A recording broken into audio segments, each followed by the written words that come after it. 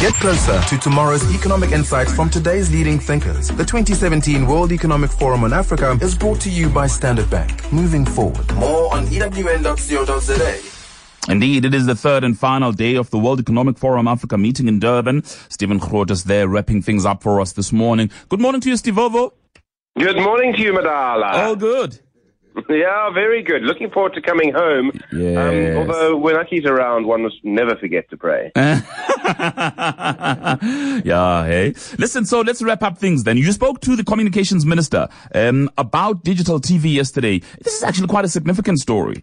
I think so, Kolani. Yes, there's been this huge fight. It sounds very technical about what kind of digital TV we'll use, encrypted digital terrestrial television or unencrypted digital terrestrial television. There's a big constitutional court case.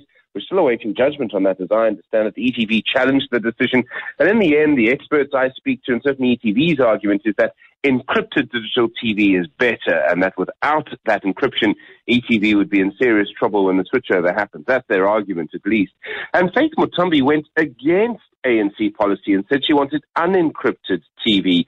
Well, I understood, Lord tells me yesterday, we were running it in the news bulletins this morning, that she says she wants encrypted. She will follow ANC policy, is the way she puts it. She'll follow that ANC policy, and that calls for encrypted television. So I think that's quite significant. It's certainly a big change, and it's actually really important because this decision is going to affect what happens in this country for 50 to 60 years.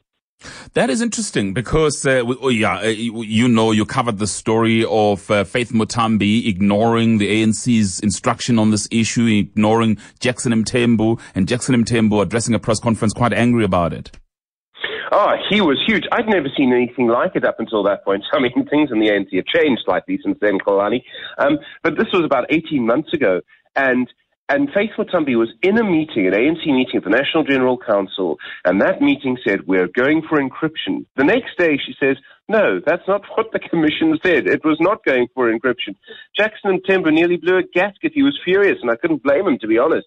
I mean, she'd I think not only contradicted, but I think must have lied, because she was in the meeting, she knew what had been decided, and then she said they had decided something else. And for you, Stephen, this WEF Africa meeting, who's been the person that everyone is talking about? The person who's everywhere, if you like? Oh, that'll have to be Malusi Gigaba, hey? I think everyone wants 5 minutes with him. I think everybody got 5 minutes with him. And he's been working hard. I mean, sheesh, the man's work rate is phenomenal. But he's been talking, he's been doing interviews, he's been all over the place. And I mean, lots of discussion, a lot of cynicism around him. And it's sort of him, but it's really the context in which he was appointed. So in a way, he sort of gets slightly unfairly treated, I always think. At the same time, though, he didn't have to take the job, I suppose. He's the person everyone's talking about, everyone wants to know about, everyone wants to sort of get a bit of time with. But he's in a very difficult position. I'm certainly glad I'm not him. And overall, though, the impression that you think Team SA made on this meeting, what is the impression that you think that South Africa has left? It's probably mixed, Kolani. When I was in Davos for the World Economic Forum there earlier this year, there was a feeling of unity with government and business. And you had these business people who were really publicly backing Pravin Gordhan and Cyril Ramaphosa and that sort of thing. There was a real sense of, team, and we're all in it together, that sort of thing.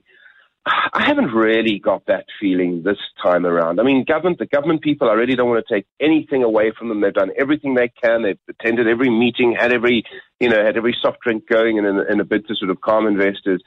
But that trust, I think, with business is just gone. And that's really, that really gives a different impression, because when you're trying to convince investors and other people, to come and spend money, they're going to do two things. They're going to look at the official position and speak to the minister and the person who makes the policy, but they're also going to speak to someone like them in business and say, well, what do you think? And I think that trust, unfortunately, after what happened, just simply isn't there anymore. That sense of teamwork, I didn't feel it this time around, I've got to tell you. Yeah. Listen, Mfanamncane, well done. Thank you very much. See you back in the newsroom. Thank you. Looking forward to it, Madala. Cheers. All right. Stephen Grootes reporting for us from Durban.